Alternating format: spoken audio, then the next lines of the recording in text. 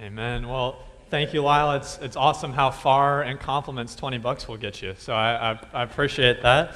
And well, it's hard not to be joyful when you get to work here with the other great Sojourn staff members. And then also, what a joy it is to get to gather as a church every Sunday morning to hear God's word read and proclaimed. And so I'm so excited to get to be with you guys this morning as we go through Daniel chapter 2. And so as I prepared for this morning, I have definitely learned a lot of different things, and hopefully we'll get to share some of those things that I've learned this week with you guys as well. But one thing I definitely learned is when you are offered an opportunity to preach, it's important that you ask what passage it will be before you say yes, right?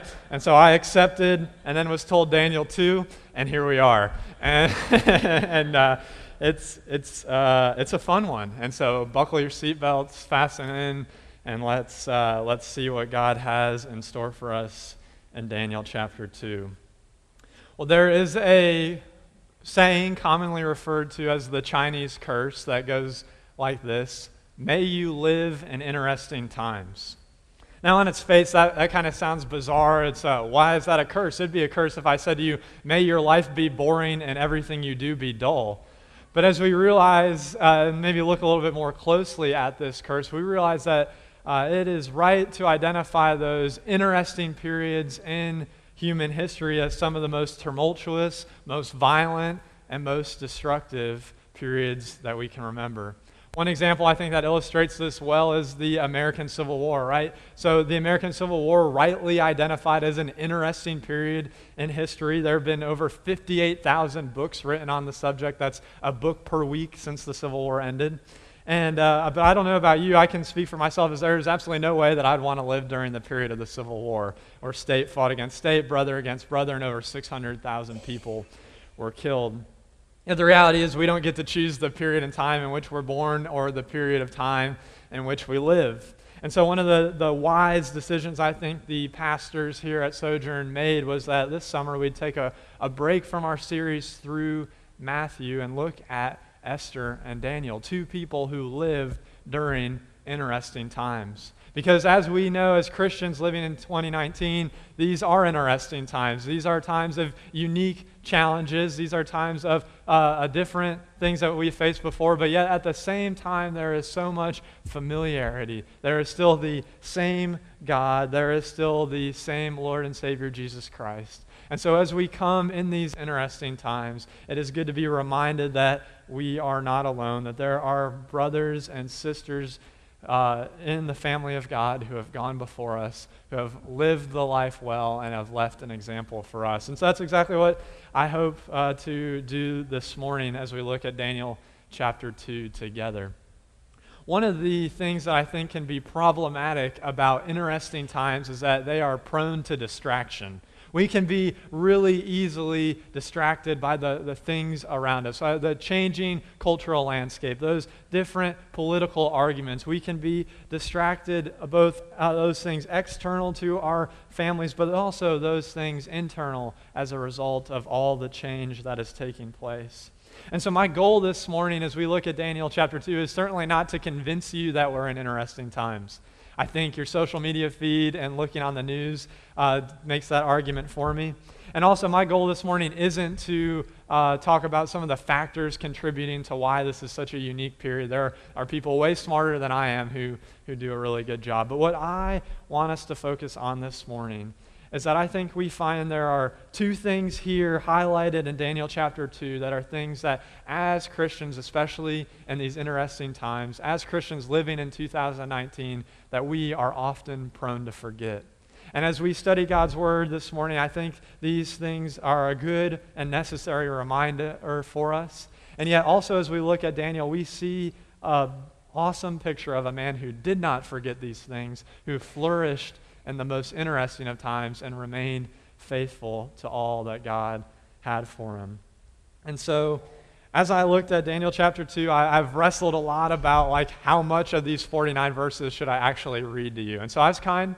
I said, Lyle, just read the last 3 when they stand. I'll let them sit when I go through more. And I promise I'm not going to read all 49 verses, but we're going to cover a lot, so you're going to have to listen fast this morning. But before we jump into the scripture, I think it's important that we remind ourselves of the context of what's going on. And so there is an overarching tension all throughout the book of Daniel. And that tension is highlighted in the fact that Jerusalem has been destroyed, God's people have been ripped from their homeland, and they are left questioning, God, are you still in control? God, are you still in charge? God, are those promises that you have made still ones that we can count on? And so in the midst of this major tension of questioning, God, where are you? Daniel, as an exile living in Babylon, is also faced with an immediate tension. And we find that tension right away in Daniel 2, verse 1, when we read that in the second year of his reign, Nebuchadnezzar had dreams that troubled him, and sleep deserted him. Now, it is never good when the most powerful person in the world has stopped sleeping. This is already a king who is quick to be off with your head, and now he is sleep deprived. And so we know that there is tension mounting. And so this king does what any powerful king would do. He summons the wisest of the wise, the best of the best, the magicians, the sorcerers, the group known as the Chaldeans, and he says, come to me and I need your help. I've had this dream. I'm troubled. I need you to tell me what it means. And the group of wise men, they come to the king and say, oh, king, may you live forever. Of course we can help you. That's what you pay us for. Just tell us your dream, and we'll gladly give you an interpretation that suits your pleasing. And the king says, not so fast. Maybe that worked with lesser kings, but I'm Nebuchadnezzar, the greatest of the great, the best of the best, and so you will tell me my dream, and then you will tell me the interpretation. Well, the wise men look at themselves and they say, well, sir, king, that's not how it works. You got to tell us the dream. And the king says, no, I will not say it again. If you cannot tell me the dream and its interpretation, I will rip you limb from limb, and your house will become a garbage dump. And so the wise men, in verse 10, we see that they proclaim rightly, no one on earth can make known what the king requests. And so with that, the order is given. The workers of the king go out to round up all of the wise men and to set them on a course for destruction. And that is where we find our hero, Daniel. Daniel, as we learned in chapter 1, had been taken from Jerusalem, brought to Babylon, and he had been introduced into this group of wise men. And so even though he wasn't in this initial group talking to the king as a part of the group of wise men, he is going to be put to death as well. And so we pick up in verse 16, and we see as Daniel is responding to this news that he is going to be put to death with the other wise men.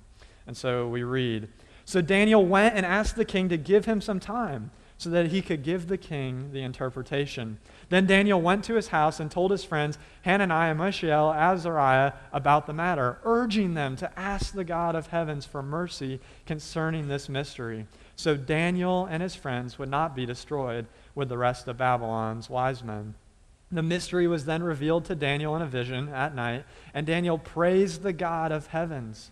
And so we see Daniel's response being put right in the crosshairs of, hey, wise man, this is it, end of the road, king says off with your head, is to go before that king and say, oh king, give me some more time. I think I can give you an interpretation to this dream that is troubling you. And Daniel responds with a bold trust and a bold prayer.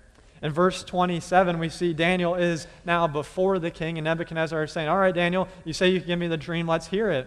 And Daniel Daniel answered the king, no wise man, medium, magician, or diviner is able to make known to the king the mystery he has asked about. But there is a God in heaven who reveals mysteries, and he has let King Nebuchadnezzar know what will happen in the last days. Your dream and the visions that came into your mind as you lay in bed were these. Your Majesty, while you were in your bed, thoughts came to your mind about what will happen in the future. The revealer of mysteries has let you know what will happen. As for me, this mystery has been revealed to me, not because I have more wisdom than anyone living, but in order that the interpretation might be made known to the king, and that he may understand the thoughts of your mind. And so we see that by the working of God, this dream has been miraculously made known to Daniel. But this is where it gets interesting. So fasten those seatbelts. We're diving in. What is this dream? What troubled King Nebuchadnezzar? What did God reveal to Daniel? Well, I'm glad you asked. Here we go. Your Majesty, as you were watching, suddenly a colossal statue appeared. That statue, tall and dazzling, was standing in front of you, and its appearance was terrifying. The head of the statue was pure gold. Its chest and arms were silver. Its stomach and thighs were bronze. Its legs were iron, and the feet were partially iron and partially fired clay. As you were watching, a stone broke off without a hand touching it, struck the statue on its feet and iron and fired clay, and crushed them. Then the iron, the fired clay, the bronze, the silver, and the gold were shattered and became like chaff from the summer threshing floors. The wind carried them away, and not a trace of them could be found. But the stone that struck the statue became a great mountain and filled the whole earth.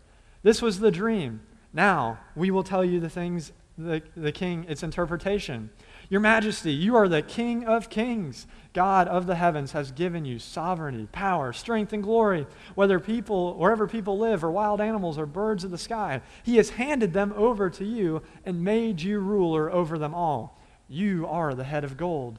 After you, there will arise another kingdom inferior to yours, and then another, a third kingdom of bronze, which will rule the whole earth. A fourth kingdom will be as strong as iron, for iron crushes and shatters everything, and like iron that smashes, it will crush and smash all the others. You saw the feet and toes, partially of potter's fired clay and partially of iron. It will be a divided kingdom, though some of the strength of iron will be in it. You saw the iron mixed with clay, and the toes of the feet were partially iron and partially fired clay. Part of the kingdom will be strong, and part will be brittle. You saw the iron mixed with clay. The people will mix with one another, but not hold together, just as iron does not mix with fired clay, just in case you didn't know. In the days of those kings, the God of the heavens will set up a kingdom that will never be destroyed, and this kingdom will not be left to another people.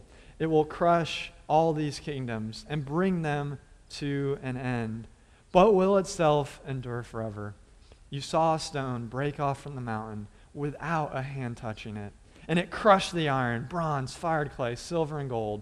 The great God has told the king what will happen in the future. The dream is certain, and its interpretation reliable. All right, take a deep breath. We got through it all. And now we're left scratching our heads going, what in the world is going on here in Daniel chapter 2? You see my concern the first time I read this verse after knowing that this sermon was inevitable, right? So what is actually happening here in Daniel chapter 2? Well, again, I think it's so important that we view Daniel 2 in part of this larger picture. And the reason that Daniel is in Babylon, the reason that Jerusalem has been destroyed, is that the people of God, His chosen people Israel, had neglected God, had forgotten Him, had chased after idols. And so as we read through the Old Testament, prophet after prophet came to the people of Israel and called them to repentance. And the call was specifically, remember your God. Do not forget Him any longer. Come back to Him. So we see here that the reason the people have been destroyed, the reason Daniel is in exile, is that the Israelites as a whole had forgotten their God. Now, as followers of Jesus Christ, I think that we too can often forget who our God is. We can become distracted by the things of this world. We can be distracted by the interestingness of this age, and we can fail to remember rightly who our God is. Now, we might be able to confess certain truths about who our God is. We might be able to make bold, sweeping declarations, but functionally how we live our lives, we live as if we have forgotten who our God is. And so this morning, I think it's incredible in Daniel 2 that through the dream of a pagan king, Nebuchadnezzar, God is reminding His people and reminding us who He is. And so this morning, I think there are two main things that we can be reminded about God that are good for us to hear as Christians living in an interesting age. And then we will see the man Daniel who did not forget these things and flourished in the midst of all this difficulty. So the first thing I think we see here in Daniel chapter 2 that we often forget is that we forget that God is the God who reveals mysteries. We forget that God is the God who reveals mysteries. There's this incredible contrast at play here in Daniel chapter 2. In verses 10 and 11, we hear the proclamation of the wise men, the Chaldeans, when they say, "No one on earth can make known what the king requests." Consequently, no king, however great and powerful, has ever asked anything like this of any magician, medium, or Chaldean. What the king is asking is so difficult that no one can make it known to him except the gods, whose dwelling is not with mortals. And so we see that these wise men, that we can give them credit, they are actually wise. They confess rightly that there is no way that you can actually know a dream that you did not have and know a dream that has not been told to you. And yet, this unknowing of the wise men is contrasted with the God who reveals mysteries. In verse 19, it's just stated plainly, the mystery was then revealed to Daniel in a vision at night, and Daniel praises the God of heavens. And then as he stands before King Nebuchadnezzar in verse 28, he says, "But there is a God in heaven who reveals mysteries, and he has let King Nebuchadnezzar know what will happen in the last days." So what does it mean? What does it mean that our God is a God who reveals mysteries? Well, this means that our God is able to be known. It means that he has told us about who he is. He has made the great mysteries of this life known to us.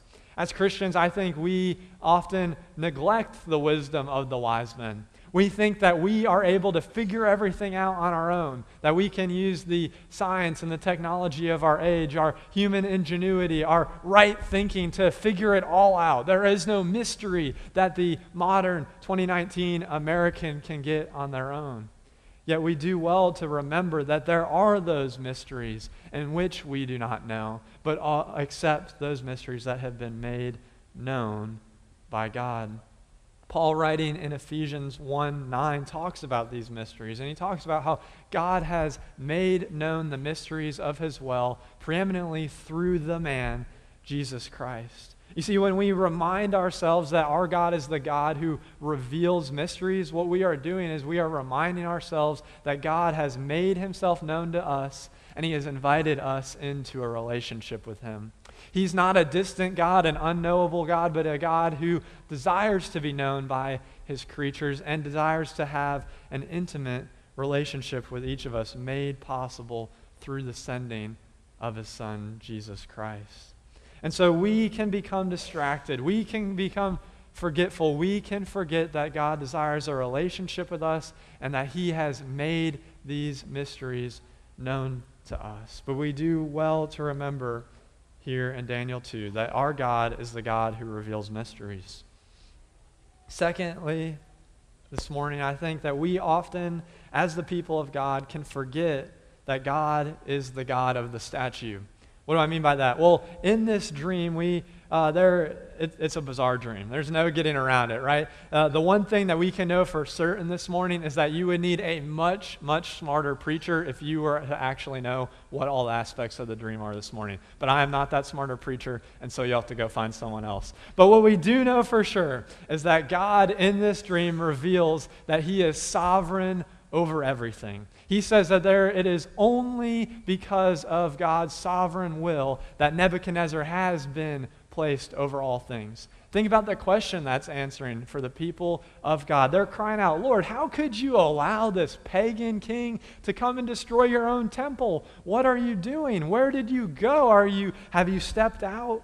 And what God is saying and revealing through this dream is, no, I'm still in control. I'm sovereign. There is not a king or kingdom that comes to power without my divine will. Now, that certainly raises a lot of questions in our minds and is a worthy pursuit in trying to tie those all neatly, but I don't necessarily think we can and definitely can't in the time we have this morning. But I think when we remind ourselves as Christians living in 2019 that God is sovereign over all things, it gives us a great deal of hope. It gives us a great deal of confidence to live in the midst of these interesting times. First, I think this reminder gives us hope for the present.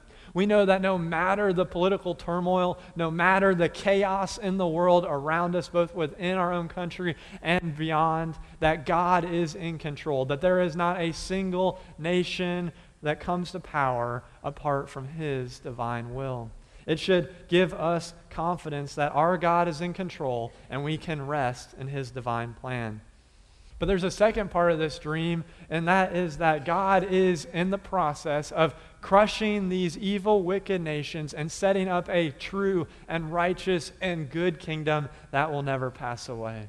And so even in the midst of the turmoil, even in the midst of the craziness going around, we can do rightly to remind ourselves that this is not our ultimate, this is not what will ultimately be our reality, but we look forward to the coming of this kingdom where everything will be right, where sin and death and evil are defeated. And so, Christian, as we remember that our God is the sovereign God of all, we should be filled with confidence. Yet, what's so awesome about Daniel chapter 2 and what I think is so cool is that the whole narrative centers around one who does not forget. Daniel is in exile. He is with the people of God, questioning, God, where are you? Yet he doesn't forget his God. And even in this story, he is faced with a threat upon his life, yet he does not forget God. And so I think the way that Daniel responds in the midst of this situation gives us a kind of a pattern for how we as Christians can flourish in the midst of the temptation to forget our God. How we can stay faithful as we wait for God's eternal kingdom and for all things to be set right. One of the things that I think is so remarkable, and the first thing I want us to consider, is that Daniel's initial response to the knowledge that he is going to be executed with the other wise men is to go before the king and say, I can do it, please give me some more time, and then go before God in prayer. And so the first thing, Christian, that we can be reminded, this pattern for flourishing and when we are tempted to forget, is this: don't forget, pray. Daniel in verse 18 and 19 responds in prayer. He encourages his friends to pray and longs for God to make this mystery known. Now, I love what Daniel actually prays for. Because, if I drop myself into Daniel's sandals and I'm just honest, I know what I would pray for. I say, Dear Lord, please let King Nebuchadnezzar have a heart attack. I do not want this guy messing with me anymore. Or, Dear Lord, please let Jesus come back. I just want to escape. This is hard. I don't want to be here anymore. We see that what Daniel prays is not a prayer of escapism. It's not trying to ease his own discomfort. But what Daniel is praying for is that the mystery of God would be made known. Not because Daniel wants to show off and say, hey, look, I'm the smartest guy in the kingdom. But Daniel desires to know the mysteries of God so that he might stand before the pagan king Nebuchadnezzar and proclaim that his God, the God of Israel, is the one who reveals mysteries. Daniel is praying, seeking that God would use him in the moment that he has been placed to proclaim the glory of God. The result of his prayer is that others would know that God is the revealer of mysteries. And so, Christians, as we think about how do we live in the midst of interesting time, it is vitally important that we are cultivating a deep and robust life of prayer. Now, in most areas of life, we practice when things are easy so that when things get difficult, it's already routine. Yet for some reason, prayer, we seem to do the opposite, right? When things are good, we say, I don't really need to pray today. Life is good. I'm not even going to think about prayer. But yet when life ratchets up and things get difficult, we are quick to go to our knees and to go before God in prayer. And what I think we learn well from studying not just Daniel here in chapter 2, but the entirety of Daniel's life, is that it wasn't just in the midst of difficulty that Daniel responded in prayer. No, prayer was a regular pattern of his life. It was just what he did. It's who he was. It's what he did. And so too should we as Christians. Prayer should be what we do because of who we are. The second thing I think we can learn from Daniel and the way that he flourished in the midst of this interesting time is that Daniel did not forget, he trusted. And so in the English language, when we hear the word trust, it comes with it this natural question, in what? Right? It's not just trust for trust's sake. It's not just a hope it works mentality. It is a trust in something. And one of the things that is so awesome as we read through God's word is that we would be hard-pressed to find an instance in which God invites or expects someone to trust him when he first does not give evidence or a reason for that trust. For example, we think of Moses when he was called by God out of the wilderness to go back to Egypt to lead his people in the Exodus. God called Moses to trust him, but he gave him three things. He gave him the divine name, I am, goes with you. He gave him power, miracles, the ability to throw a staff down and turn it into a snake, and a divine commissioning saying that I am going with you. I will accomplish my divine purpose. And so Moses was able to trust. So to the disciples who followed Jesus, they saw a life of Jesus teaching with authority, a life of Jesus performing miracles, and they saw the ultimate validation of who Jesus was in his death, burial, and resurrection. They were called to trust in Jesus, but they were given evidence for it. And so we see that's exactly what Daniel is doing. Daniel has trust in God. But it's not just God generally, not just hope and trust in a divine being that would maybe make life better. Daniel's trust was specifically in the God of Israel. And so what I think is so cool is that Daniel shows that he has his trust in two main ways. I'm using a little bit of reading into the text, but I think it's right. And so Daniel, as we found in chapter 1, he desired to remain clean and pure following the Hebrew dietary standards. And so I go out on a limb, I think Daniel was pretty familiar with the Torah. And so when Daniel here in Daniel chapter 2 is faced with this idea that a dream must be interpreted, I think Daniel's mind went right to Genesis 41. And he said, I've seen this story before. I know what happens. I knew there was another guy named Joseph in a foreign land, and there was another powerful king who had a dream, and no one can interpret it. Yet God raised up Joseph just in that moment so that he would reveal that dream to the Pharaoh, be elevated to a prominent position, and save his people from a famine. And so I think when Daniel hears from the guard Arioch that there's a dream that cannot be interpreted, his trust comes not just in the abstract power of God, but in the specific knowing that God has worked to reveal dreams in the past and that he can do it again through Daniel in this situation. Daniel knew who his God was because he was familiar with the God of the Bible.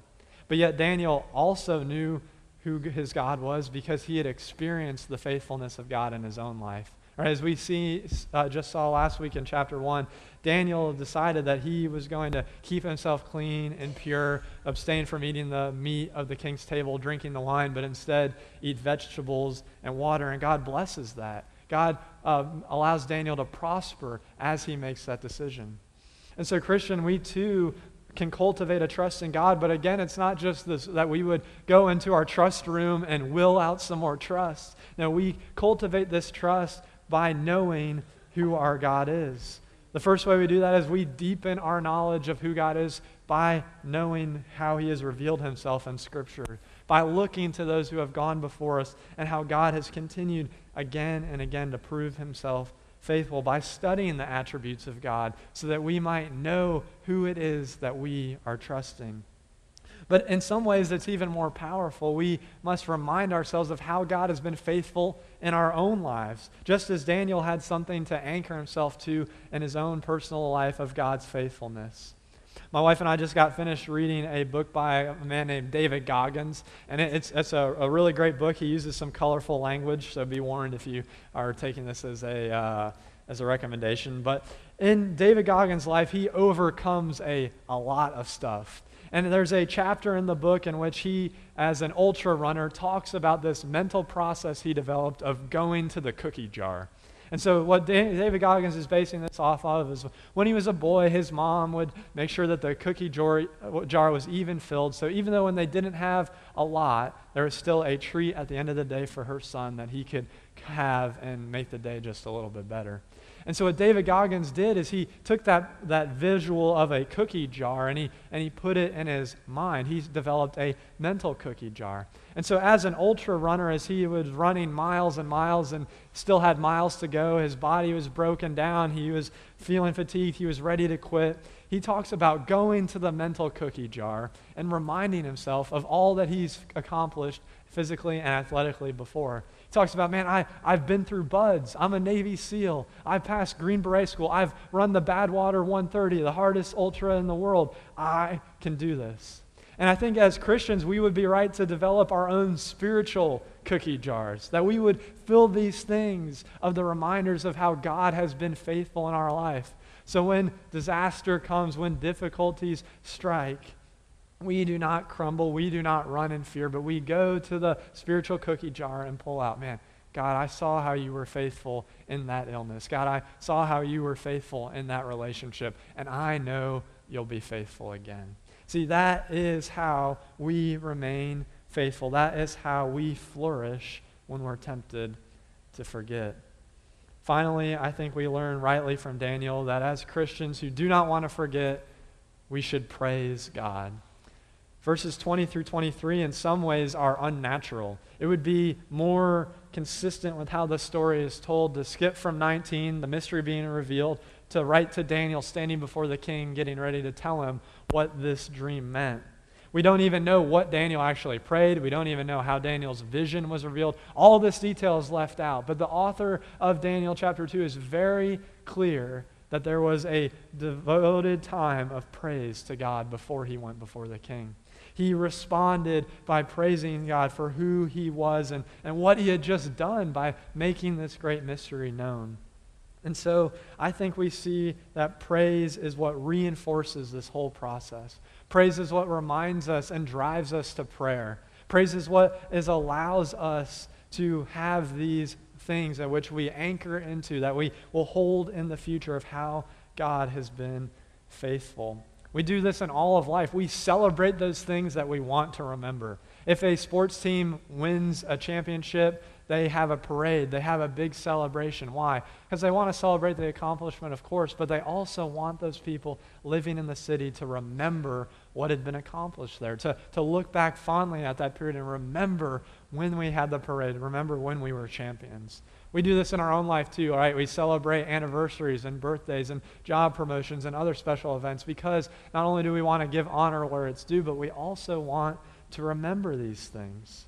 So too in our relationship with God, we need to be a people who are constantly praising him for what he's done, allowing ourselves to go through this rhythm of praying and trusting in him and growing deeper and deeper and more closely tied to him so that we can flourish in the most interesting of times. Daniel was an incredible example. He did not forget he prayed. He did not forget he trusted, and he did not forget he praised, and so too should we as Christians living in 2019. What I think is so cool about reading Daniel chapter 2 is this is a book of the Bible that happened long, long ago. And there are actually things that Daniel trusted in happening in the future that we as Christians now look and realize that they happened in the past. And most significantly of those, Daniel only trusted in God's faithfulness to one day send his Messiah. But yet we look back now and know that that promise was fulfilled. And so when we think about what we anchor ourselves to as Christians, what we can trust in, even when the world gets turned upside down, even when we find ourselves as a church in interesting times, we anchor ourselves in the fact that God proved himself faithful in sending his Son. He did not leave us in spiritual exile, but brought us into a new life in him. He did not leave us in death, but through Jesus' death, burial, and resurrection, we can now have life in him. And so as we think about this idea of remembering who our God is, we need look no further than who he revealed himself to be in Jesus Christ. And so this morning as we close, I began with a Chinese curse, but I think it is right that we end with a blessing. And so my blessing for you is this: may you live in interesting times, and in Christ be reminded that your God, who is the revealer of mysteries, is Lord over all and is coming again to make all things right. And so, church, I pray that you would leave this morning with the same declaration of the pagan king Nebuchadnezzar, that our God is the God of gods And our God is the Lord of kings. Let's pray. Dear Heavenly Father, how often we need to be reminded of what you have done. How quick we are to become distracted by both the ordinary and the extraordinary things in our life, and how we confess that we don't rightly trust you. Father, I pray that we would be reminded that you are the revealer of mysteries, that you are sovereign over all. And Lord, that you would help us as we rely on the finished work of Christ to be a people who trusts you, who flourishes when we are tempted to forget. Lord, we love you and we thank you for all that you have provided for us in Christ. It's in your name we pray. Amen. One of the things I love about being here at Sojourn J-Town is that every week we have the opportunity to remember what our God has done and what he accomplished through the sending of Jesus Christ as we take the Lord's Supper together. And so, Christian, I invite you, if you are a believer in the Lord Jesus Christ, to come and to take a piece of the bread and to dip it in the wine or the juice, whichever your conscience permits. The wine is marked by that wine, and that you would remember what has been accomplished for you by Jesus, and that you would remember that you have all you need to stand firm in the most interesting times. But if you aren't a Christian this morning, my invitation for you is not that you would take the bread or the juice, but that you would take Christ. That you would know that he is worthy of your trust, that he desires to be known by you and to be experienced in a relationship with him.